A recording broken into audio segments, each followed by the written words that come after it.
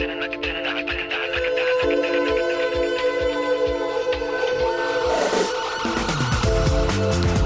hey everybody, welcome back to New Hope Underground. I am your host this week, Tyler Sturkey, Pastor Tyler Sturkey, and today we are continuing in this series we've been doing, 1st and 2nd Peter, taking a little bit of a deeper dive into the text we're looking at on the weekend services, and so today we have another special guest with us, yes. Staff member Aaron Golden. Thunderous applause for him.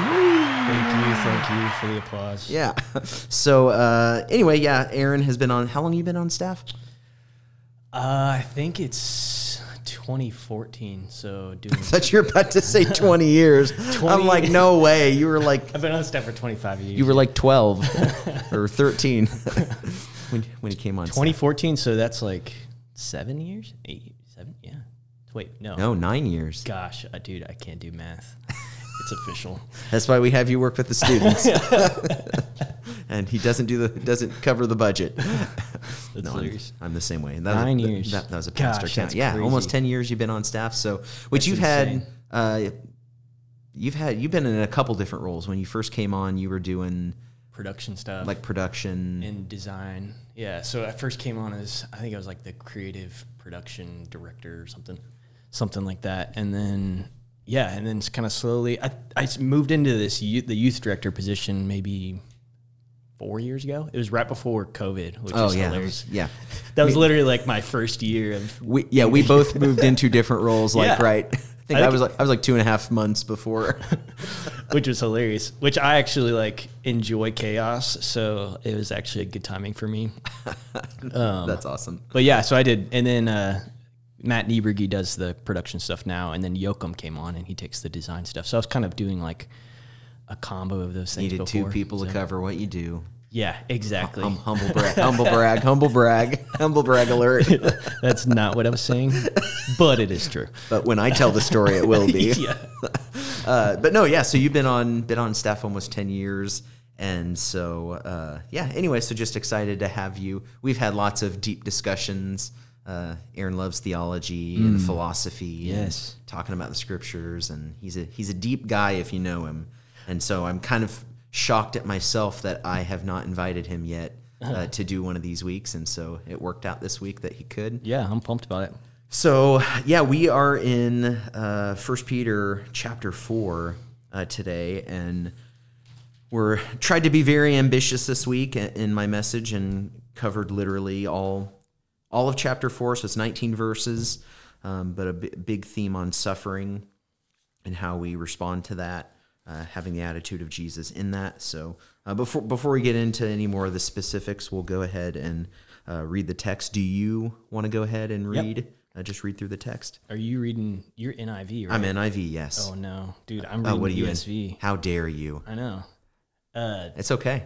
Do you want me to grab an NIV? No, you can read ESV. Okay. If that's your version, go for it. Well, whoever's listening, you're just going to have to like switch translations while we... But not if you're driving. Oh, yeah. Don't do this while you're driving, yeah. True. It's always interesting to see how 2 translations like compare. Right. So I don't think that's a bad thing. Like yeah. I like that there's different translations represented. Me too. Okay. Yeah, I'll start out verse 1. So it says... Since, therefore, Christ suffered in the flesh, arm yourselves with the same way of thinking. For whoever has suffered in the flesh has ceased from sin, so as to live for the rest of the time in the flesh no longer for human passions, but for the will of God. For the time that is past suffices for doing what the Gentiles want to do, living in sensuality, passions, drunkenness, orgies, drinking parties, and lawless idolatry. With respect to this, they are surprised when you do not join them in the same flood of debauchery, and they malign you. But they will give account to him who is ready to judge the living and the dead. For this is why the gospel was preached even to those who are dead, that though judged in the flesh the way people are, they might live in the spirit the way God does. The end of all things is at hand, therefore, be self-controlled and be sober-minded for the sake of your prayers. Above all, keep loving one another earnestly, since love covers a multitude of sins, showing hospitality to one another without grumbling. As each has received a gift, use it to serve one another as good stewards of God's varied grace. Whoever speaks, as one who speaks the oracles of God. Whoever serves, as one who serves by the strength that God supplies, in order that in everything God may be glorified through Jesus Christ. To him belong glory and dominion forever and ever. Amen. Beloved, do not be surprised at the fiery trial when it comes upon you to test you, as though something strange were happening to you. But rejoice insofar as you share Christ's sufferings, that you may also rejoice and be glad when his glory is revealed. If you are insulted by the name of Christ, you are blessed. Sorry, if you are insulted for the name of Christ, big difference. If you're insulted for... Hey, you know what? I'm just going to take over reading. Clearly, you don't know how to read. So no. It turns out prepositions change the meanings of sentences. Words matter. If you're insulted for the name of Christ, you are blessed because the Spirit of glory and of God rests upon you. But let none of you suffer as a murderer or a thief or an evildoer or as a meddler. Yet if anyone suffers as a Christian, let him not be ashamed, but let him glorify God in that name. For it is time for judgment to begin at the household of God, and it begins with us. For what will be the outcome of those who do not obey the gospel of God? And if the righteous is scarcely saved, what will become of the ungodly and the sinner? Therefore, let those who suffer according to God's will entrust their souls to a faithful Creator while doing good. Mm. Yeah, there's a lot of good stuff. Even a few verses that I'm like, I don't even remember like looking at that in my message. Yeah. So like I'm interested. It is interesting. Like every time you read it, yeah, to get your thoughts on a few texts of like, I didn't even go anywhere with that particular sentence because there's certain bigger themes that I was covering. But yeah, let's jump back to the beginning of the text, and yeah, I'd love to, since you're the guest, from the beginning and however fast we progress, just any observations you want to make, and we can discuss some of that. Cool. Yeah, I love the way he starts with just the language of arming yourself. Like, because when he talks about suffering, he's saying arm yourselves with that same way of thinking that Christ had. And I think when I think in terms of like that language of arming yourself, like I think of like, obviously a lot of times we're thinking of like weapons, or like it's almost like this powerful thing. Yeah. You know what I mean? And like that, like it, to me, that just like draws the attention of like how powerful that way of thinking is. Yeah. When we can like arm ourselves with this, where it's like suffering, like I expect that. Yeah. You know? Like it's in, and that was the mindset that Jesus had. And even thinking the opposite of like when we don't have that mindset, like I think we're almost like disarming ourselves in a way. Do you know what I mean? I mean, even him, which I'm jumping ahead a little bit, but later in the chapter where he talks about like, don't be surprised at the fiery ordeal that is coming upon you. Like, don't be surprised at that. Right. Because, and I mean, it's hailing back to this, if you've actually armed yourself with the same mindset of knowing suffering is a part of this life, it's inevitable, even unjust suffering, which he gets into, like distinguishing between things that are consequences of our bad behavior versus seemingly random, or they're connected to our faith, meaning like you're being persecuted for your faith. He's saying even that you shouldn't be surprised by, because I wish there's other parts in the scripture where it talks about, if I think even Jesus said it, you know, blessed are those who, I mean, in the Sermon on the Mount, blessed are those who are persecuted for righteousness' sake, for you are like the prophets. Like you're in good company with the prophets of old, because they were treated the same way. So, I mean, even with that mindset, I'm like, are you really surprised if you're trying to actually live for God, that you're not going to be treated like those who tried to live for God in the past? That's interesting. And be persecuted. That even, now that you're mentioning the Sermon on the Mount, even like when Luke's version of the Sermon on the Mount, I'm going to flip to it real quick. But like Luke has the woes. That's like one of the unique parts where he has the Beatitudes, but then he also has the woes. Yeah, Matthew doesn't have that. Right. But like even what you were just saying, because there's the truth of like, blessed are those who are persecuted. But then like Luke even goes further and he says, woe to you when all people speak well of you. For so their fathers did to the false prophets. I know, dude. Like that's like that. Like just took it. But all that to say, I that makes wanting to be liked by everybody a little tough. Yeah, but it's interesting because it almost there's this reality. I mean, even I feel like this is a common theme in First Peter, but it's like even when he was calling us like foreigners to like we're sojourners, we're like aliens to this world. You know, like there's this like reality of like we need to like expect this in a way. And if we're not, it's almost to the degree of like, if we're not experiencing some aspects of this, then, I mean, that's almost like the woe to you. Like if everybody likes you and, you know what I'm saying? And like you're, I don't know, like that's almost a sign of something wrong, you know? I mean, it's almost like if you go visit a drastically different country, like that has a drastically different culture. I mean, it's not like the same thing as like going to Canada or going to England. I mean, there might be little things that are different, but if it's like you go to the Middle East or like a Eastern Hemisphere, like an Asian country or something like that, like there's just often very huge cultural differences. Yeah. And you expect that in some ways of like knowing they're not going to speak the same language. Their food is going to be different. Their rhythms of life and what they consider normal and stuff is different. You're not surprised when you go that. Like sometimes you study that to be prepared for it. And so there's almost a spiritual parallel to that of saying, are you surprised when you're living according to a different kingdom, a kingdom not of this world, according to Jesus, that you're going to feel a bit out of step with everything? Like that makes sense. Yeah. And you should even expect that you're going to feel out of step with that for not living according to their ways or culture. Like that's just part and parcel of belonging to a different world, longing for a different world. So yeah, I love the end of that first sentence, which I'm trying to remember how the ESV says it. NIV says, because whoever suffers in the body is done with sin. Yes. How does ESV say it? It says, for whoever has suffered in the flesh has ceased from sin. What do you think that means? This is hilarious. Actually, I went to school at Olivet Nazarene University, which I think growing up at New Hope, I was very unaware of like what different denominations believed. You know, some like Nazarene. Like I remember there was like Church of the Nazarene that was like kind of out towards Lake Sarah, but like that meant nothing to me. Yeah.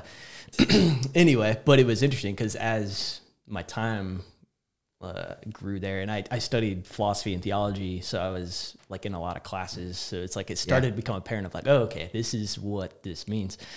Basically it comes from like a Wesleyan tradition, which is like they're kind of, it feels like every denomination just really almost like champions like a particular idea, particular like quality of God, and like in which they're all good, like because it's cool that you like you're able to experience, which shows we can learn stuff from each tradition. Yeah for sure. So I actually the Wesleyan tradition, the emphasis is around the idea of Christian perfection and holiness. Yeah. And they use the language Christian perfection too. Yeah. And entire sanctification. This is all just like language they use, but sure.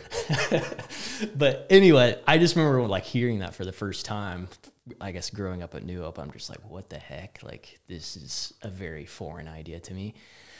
But it's interesting because then when you actually read the scriptures, like you see a lot of language like that, like where you actually can start to see, oh, like there is a lot of language there's this hope that comes from like sin no longer existing in your life. Like there's this there's almost like a I guess hope's the best way to say it. Like in that sin can be conquered, and that like Paul talks about that in terms like in like very, very direct, specific terms. You know what I mean? Yeah. Where it's just like, and like once you start getting in those conversations, and even when they would say things like, "Oh, so you don't believe you don't believe that Jesus conquered sin? Like you think you're always going to sin, like that Jesus didn't do enough?" You know what I mean? Like stuff like that, where I'm just kind of like, and not in a way that was like argumentative, but it actually was like, like, okay, well, what do I believe about that? You know? Yeah. Because I think there's almost like two ends of the spectrum there, where like there can become this like defeated mentality of like, I'm always going to sin. Like, Yeah. and you just allow sin to just reign in your life because of that. Yeah. And it's like, no, like Jesus did conquer sin. We can experience new life. And it's the same spirit that raised Jesus from the dead that lives in us. Like that's do you know what I mean? And like when you start talking in terms of that kind of power, it starts to like, to me, that is the hope and that's the power that leads to transformation in your life, you know? Yeah. And so I think with the defeated mentality, sometimes that can like lead to almost like being stuck in a lot of sin, you know? So I appreciated like a lot of that challenge. Yeah, for and sure. really a lot of it fundamentally comes down to definitions. They like really clearly define what sin is. And there's a difference between like a willful disobedience and doing things by accident. You know what I mean? So it starts to get technical. Yeah. As all traditions are wont to do. Yeah. They can get in legalistic and get into the weeds. Yeah. But all that to say, I see like just some of that is expressing when you see the phrase that they ceased from sin, there's like part of us that's like, what the heck? Like, Yeah. what does that mean? Which I think when I read that and even just kind of looking at the context of it, like I think the connection I make is like that suffering just by the nature of suffering, you're basically saying flesh doesn't rule over me. Like I'm operating by something on a different level. Like I'm, you know what I mean? And I think that's even where, I think by the way, I think it's the end of verse 6, it says that they might live in the spirit the way God does. Like that you're actually living just by a sign of suffering in the flesh. It shows that the life that you have is in the spirit, you know? Yeah. And I think in life in the spirit is life without sin. Like that is, and that's what I think is what he's saying. And I don't think he's saying like, you'll never sin again. Yeah.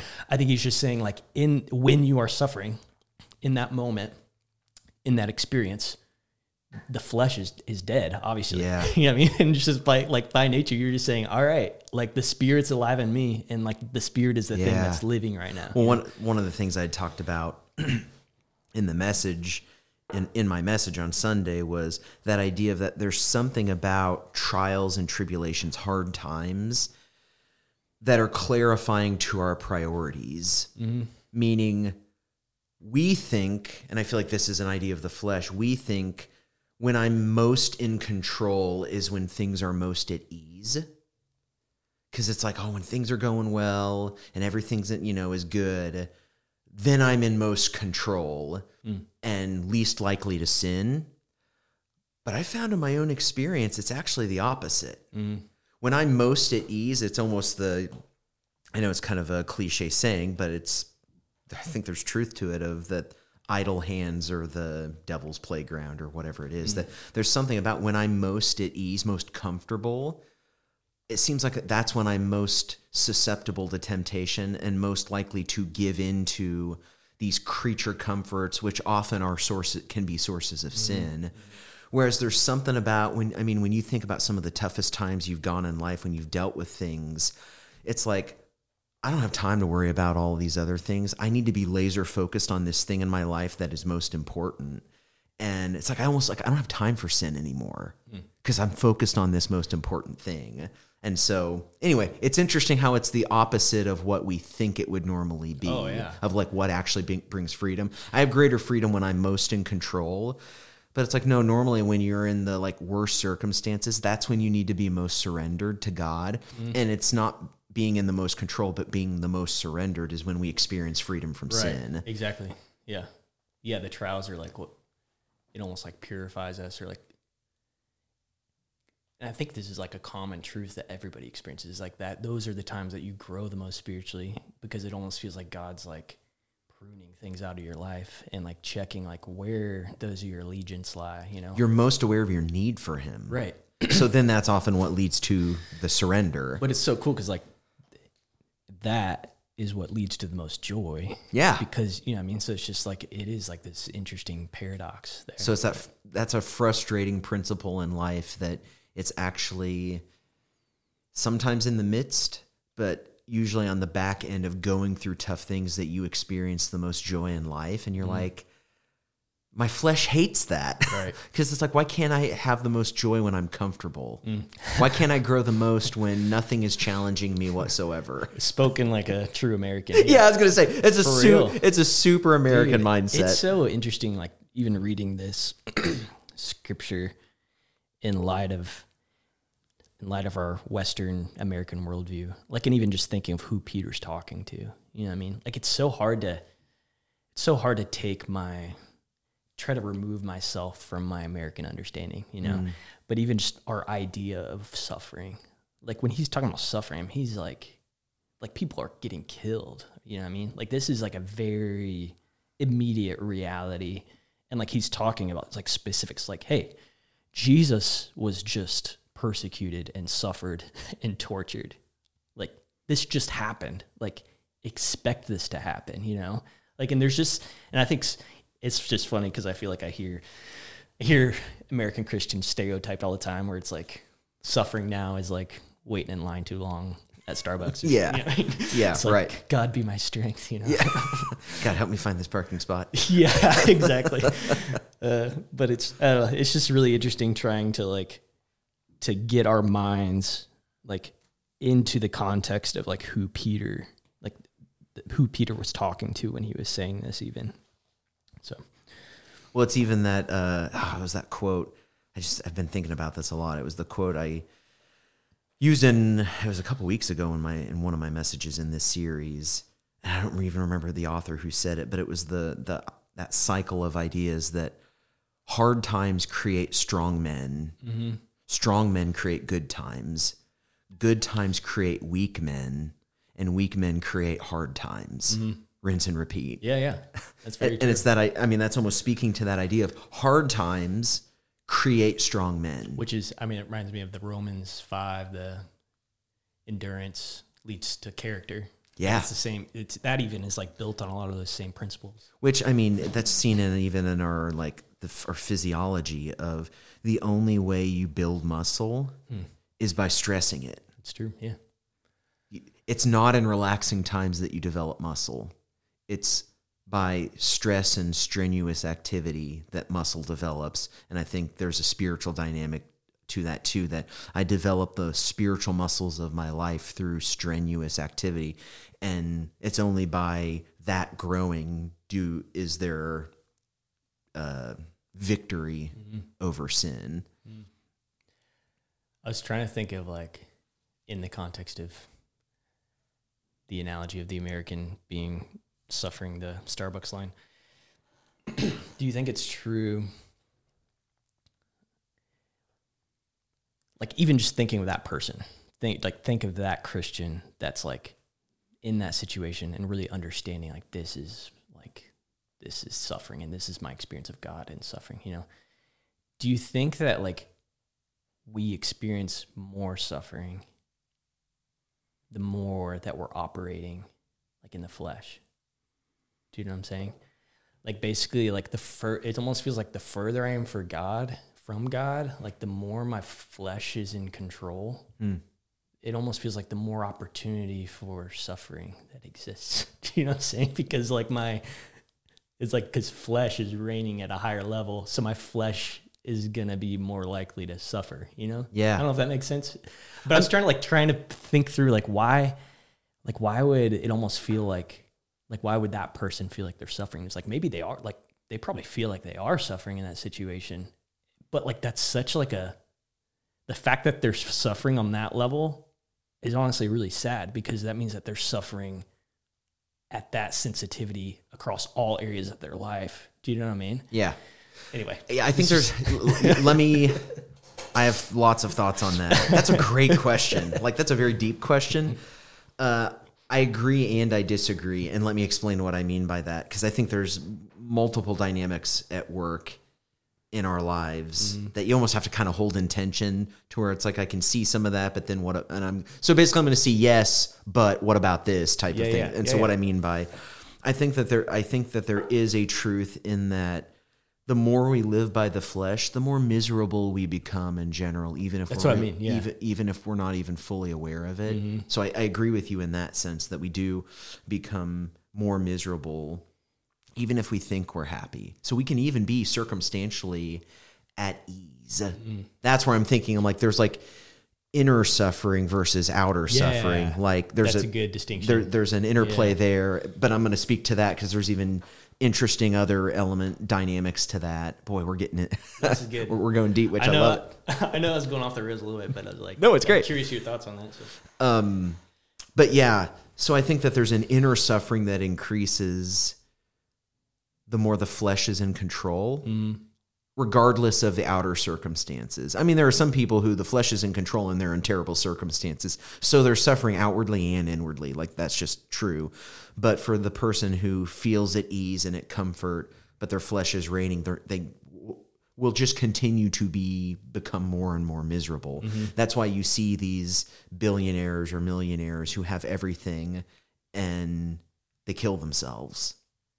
I mean, they have every comfort. They can control their circumstances through, with money in all different ways. And yet they realize, I mean, to the point of despair of life. So there's that dynamic. On the other hand, outward circumstances, I'm trying to think how deep to get into this. Honestly, a dynamic of spiritual warfare. I've noticed at times in my own life, the more I'm surrendered to God, bad stuff starts happening to me.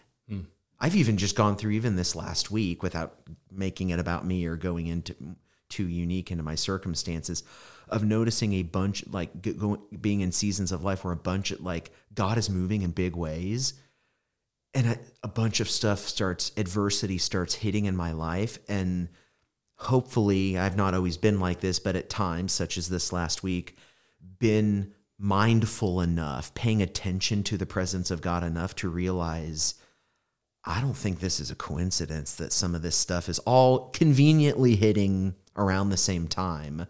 Of like, outward circumstance wise, it's tough, but I realize this is the enemy wanting me to pursue comfort.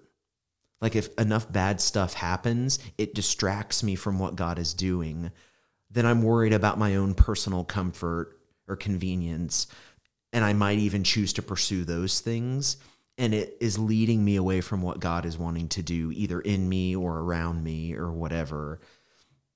Because it's like, I've heard people say this around the dynamic of spiritual warfare, that like, beware if you are entirely at ease, because that means the devil doesn't view you as a threat. He doesn't view anything you're doing as a threat to his kingdom. So he's more than fine being at ease with you and not challenging you in your life in any way. And I think about, I mean, I know I'm making pretty big blanket statements when I say that, yeah, and there's lots of dynamics to it, but I think there's even a spiritual warfare thing. And so Peter's naming some of that dynamic of like, man, those outward circumstances can make you open to things God wants to do in you, despite the circumstances. Does that make sense? Yeah, no, that's really good. So I like the distinction between like inward and outward suffering is really good too. Yeah. So anyway, sorry, gosh, we're only like one verse. One verse in. What about verse 2? Yeah, what about verse 2? But yeah, I mean, what other observations do you have? Just kind of working through here. I mean, it's interesting to me, even just seeing when he starts outlining. It says, for the time that has passed suffices for doing what the Gentiles want to do. And then he lists living in sensuality, passions, drunkenness, orgies, drinking parties, and lawless idolatry. It's interesting. There's so many times in Scripture where you see those lists of things. I think it's interesting, like the specific words they use and how they group them together. I think it just speaks so like closely to our culture. I think where it's even talking about sensuality and passions, like being, like I just think of like how easy it is just to be like living in our instincts or like our self-gratification and impulsivity and, you know what I mean? Like that, I think that's like the sin of our culture because we're so good at getting exactly what we want on a whim. Like we're becoming more like powerful, you know, to satiate our own desires. I think it's like there's almost a law of diminishing returns with that too.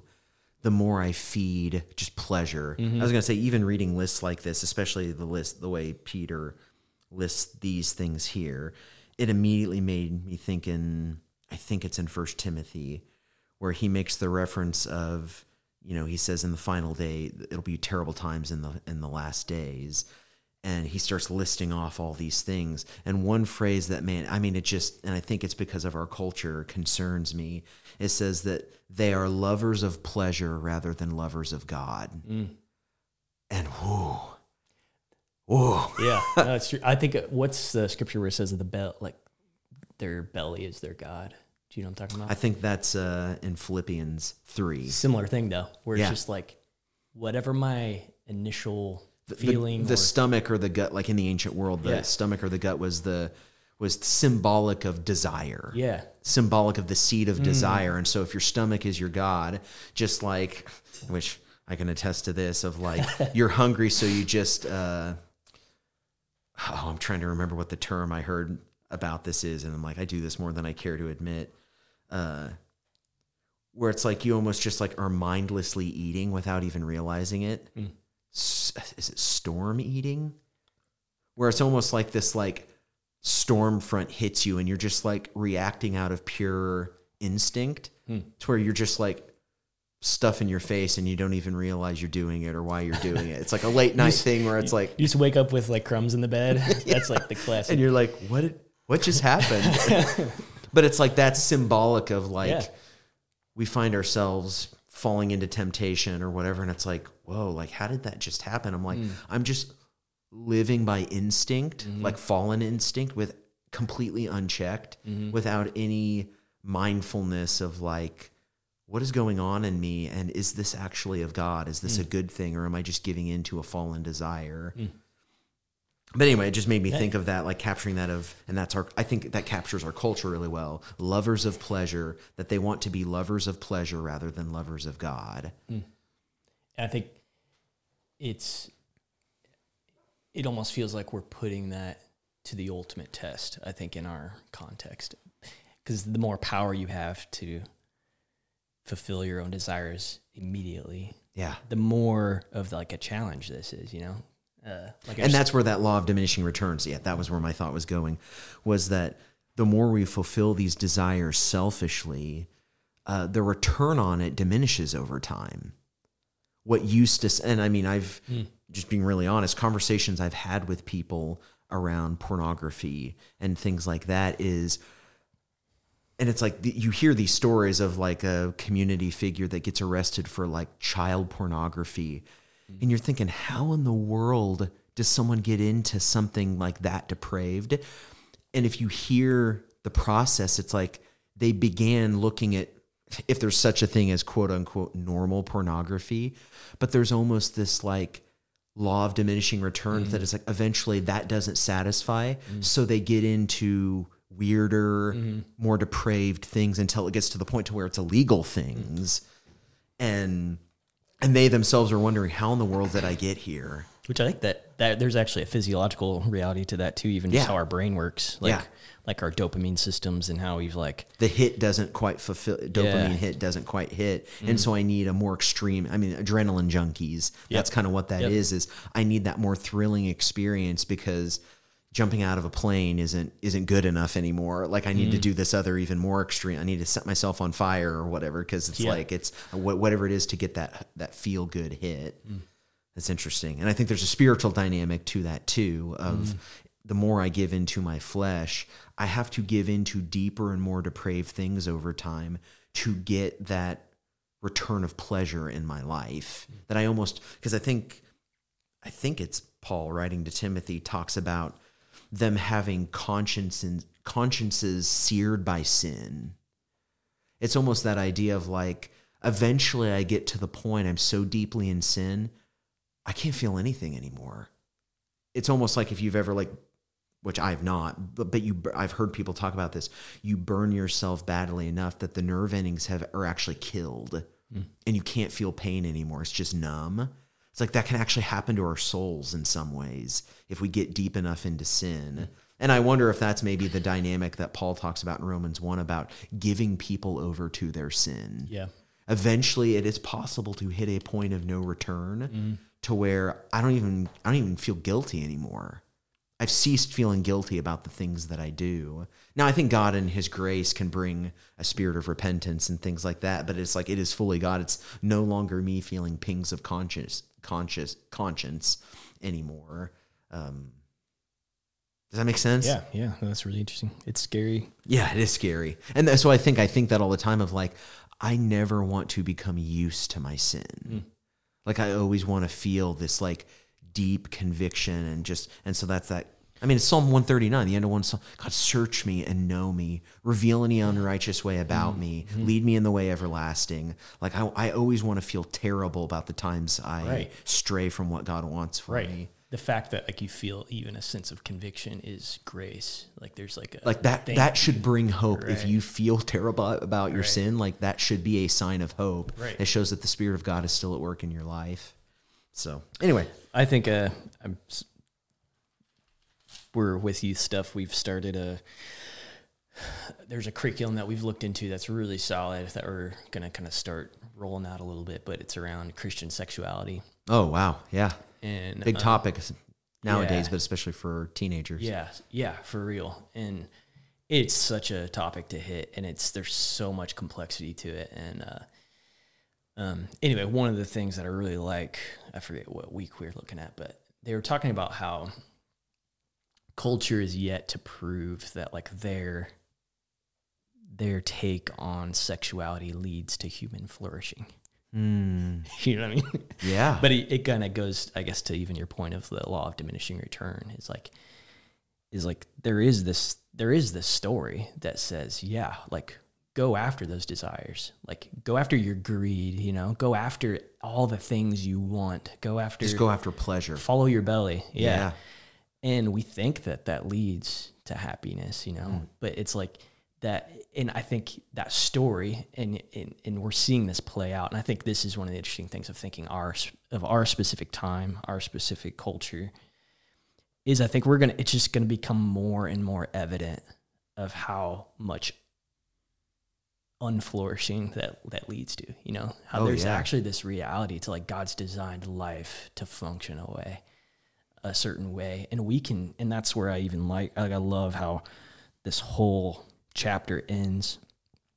It's saying like, entrust our souls to a faithful creator while doing good. But there's sense of like trusting God. Like we know that like our flourishing and like our joy, it's ultimately found in you, even beyond what our experience in the flesh is. Because we're spirit, there's like a whole like depth and level to us. There's a spiritual reality. Like we're eternal spiritual beings. This is Dallas Willard language, but even thinking of what Darren preached on last week of just the spiritual reality. And because of that, like our home is in the Creator, and that we can have confidence in that. That's awesome. I love that. Well, yeah, let's keep moving. What other things do you see in the text? Yeah, I was actually really interested. This was one text. Sorry, I asked you a question, and then I'm going to answer it myself. I think it's verse 6.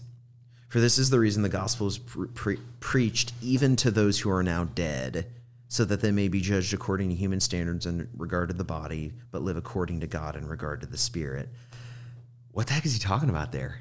Well, even reading the ESV version of that. So mine says... Yeah, what does ESV say? It says, for this is why the gospel was preached even to those who are dead. Because yours says those who are now dead, right? Who are now dead, yeah. Which I think and that almost, I think, even speaks to what, at least the way that I would understand it.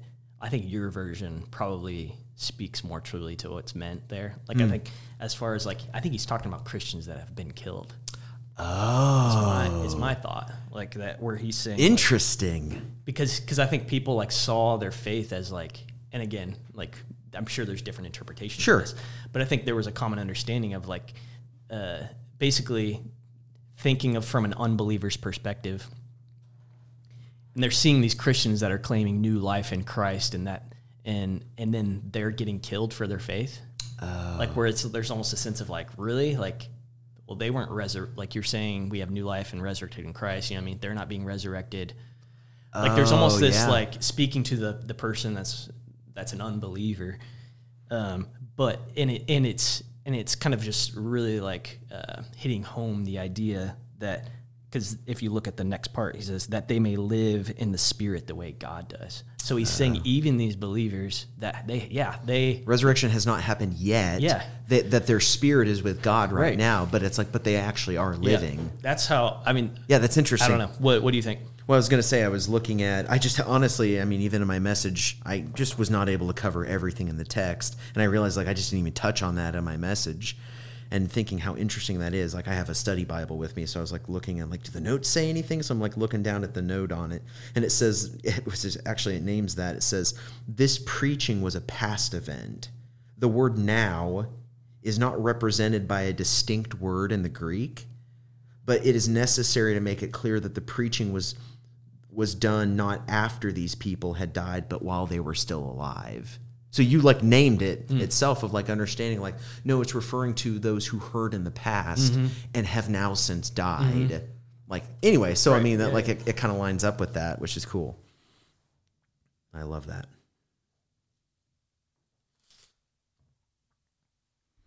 Any other thoughts? Things you notice? Oh, we've hit a lot of these things already. I mean, I think there's like this next verse. I think 4:7 is probably like one of my favorite verses, honestly. Like I'll just read it. The end of all things is at hand. Therefore, be self-controlled and sober-minded for the sake of your prayers. Yeah. I think that's even like speaking through that list of sensuality, passions, drunkenness, orgy. You know what I mean? And like, it's almost like he's saying like, wake up, like pay attention, like to our time. Like this is the end of all things is at hand. And this call, be self-controlled, like be intentional, be paying, you know what I mean? Be sober. Like I love that language of sober-minded, not being drunk in your passions and desires, you know? And then even connect, like he'd even stay like in there, but he said for the sake of your prayers, which I thought that's like a really interesting thing to add there. Yeah. Why do you think he names that specifically? I don't know if, I mean, some of this, it's interesting just thinking of our experience of prayer and kind of, I'm sure even the role of prayer or the practice of prayer has probably looked different over like the history of Christianity. Oh, absolutely. You know? But even, it's funny because I think our prayer can really follow our desires very easily. Like even, you know what I mean? Of like, God, do this for me, do this, you know what I mean? And even I'm not alert to what God is doing. I'm more thinking about what I'm doing or what's going on in me. Right. And like even aligning, like our prayers are so closely connected to our desires. And it's not until like our desires start to line up with God's desires, in which he uses the language of being sober-minded. There's just almost a sobriety that comes with that. And that impacts what we pray for. And I love that he makes that connection, because honestly, it shows how much power he believes there is in prayer. That like your prayer is so powerful that like you need to be sober-minded, because like that's going to impact what you pray for. And we need people that are praying for things that matter. Yeah, you know praying according, like as I think John uses in his epistles, praying according to, and Jesus even mentions this, praying according to the will of God. So it's like, I think that, which is interesting using that sobriety, sober mind idea, especially naming earlier, talking about carousing and debauchery and orgies and I mean things like that. It's like it's almost assuming this party mentality of almost assuming in my drunkenness, I just give in to these things. But he's saying, you used to do that. Now that you're not essentially drunk on sin, now you actually can focus on what matters most. And that should shape your prayers, which is interesting. Yeah, that's really good. I like that. And then, yeah, so, I mean, just gives this rapid fire, loving each other deeply, offering hospitality, serving others as faithful stewards, giving examples if anyone speaks, if anyone serves, using it according to God's gifting and God's strengthening, like for his glory. I love that. And then, yeah, finally that last section where he just, again, specifically addresses, hey, don't be surprised. Don't be surprised at this fiery trial that's coming upon you as if it's strange. Rejoice as much as you are participating in the sufferings of Christ. That's interesting too. Like, even, it's not like just expect it or be okay with it. It's actually saying like rejoice, which like that, you know what I mean? That's like such a different, that takes it to the next level. I mean, Paul talks about that in Romans too, of rejoice in your suffering because it leads to endurance. Yeah. Which leads to character, which leads I don't to... feel like I do that very well, man. Yeah. I feel so like I endure at best. I don't know how often I rejoice in it. I mean, that even shapes the way I viewed this last week, like just talking about some of that stuff. I feel like I've like focused on enduring when like, man, what does rejoicing look like in that? And I honestly don't know. Do you think he's specifically talking to the type of persecution? Like and the that suffering that comes from and that might be it. It said that, I mean, like the apostles leaving after the Sanhedrin, it says they left rejoicing for being mistreated for the sake of the name. Right. Because I think that's where, because I think the rejoicing came from the fact that he could relate and almost just identify even more closely to what Christ went through. You know so then that even makes a bit of a distinction between the like random chaotic suffering. Right. Again, that does build character, trials and tribulations of all kinds, James says. But then there's specific persecution for the name. Rejoice, like that's when you rejoice. Yep. Because you are literally participating in the sufferings of Christ, who suffered for the sake of the will of God. That was not him just generally suffering. Right. It was for very specific reasons, Right. which is interesting. Yeah, it's not like you stubbed your toe, so like... Woo, praise God. Yeah. Something God. Yeah. When I stubbed my toe. You say God, but in the wrong Something context. else. Yeah. I thought there's a random thing. When I think it's verse 15, but he says, "But let none of you suffer as a murderer or as a thief or as an evildoer or as a meddler," which I think is hilarious. Like just the word meddler, I just wouldn't have I wouldn't have connected that in that. But I'm curious what your thoughts were on that. Yeah, I mean, I guess I actually looked into it because I was interested in it. Like, did you look up the word? I looked up like a commentary on like that specific word, or basically the word that was used there, which they said that word isn't used anywhere else in the Bible. Yeah. So like there just had to be a lot of like, they had to look at the context of it. But here, let me see. I was going to say, I'd be interested. I wish I had my Greek New Testament with me. I could like look up that word and see what it is in Greek. Oh, so basically, and I think because of that, I think there's like different takes on what it actually means. But I think specifically the word means like watching another person's affairs. Oh, like that's like the literal, like if you break down the word, watching another's affairs, which there were a couple different ideas. One was like that it meant like embezzling, basically, of like how you're. Oh. But then, and this was the translation or the interpretation that I thought was kind of funny. But they thought that it might just mean being annoying. Uh-oh. Because even like the way he says it, where it's like, "But let none of you suffer as a murderer or as a thief or as an evildoer or even as a meddler." Like where he's almost making this like contrast of like, those sounded like big things, but he's like, it's like, oh, I've never killed anyone, or I never exactly. when it broke into someone's house and robbed. It's like, yeah, but also you're just kind of obnoxious, and you annoy everybody, right? So that could even bring trouble in your life too, right? So stop being that way. Like, and they were saying it's just being annoying or being a busybody of just like nosing or like getting in people's So anyway, but I just thought warning to all the annoying people who are listening. Yeah. Just say, don't be annoying. Judgment begins with the household of God. Right. You could be suffering just because you're annoying. That's what he's trying to say. No, that's awesome. Anyway, that was just a random thing I thought was kind of funny. Yeah, and I love just the way that it ends, verse 19. So then who suffer according to God's will should commit themselves to their faithful Creator and continue to do good. It just kind of ends on this note of trust, of saying, you're not going to have a lot of control over that stuff. You can control how you respond. You can rejoice in it. But ultimately, you've just got to entrust yourself to God, that however it pans out, God is He's with you in it. You're Jesus is sharing in those. Jesus is participating in that with you. But God is ultimately going to be your vindicator, whether it's later in this life or in the life to come. Yeah, that's good. Really good. Yeah, I love the way he ends that too. It's kind of just reassuring us. I even like that he used the language, a faithful Creator. That's just very intentional, like a perspective shift of even using that word. Yeah.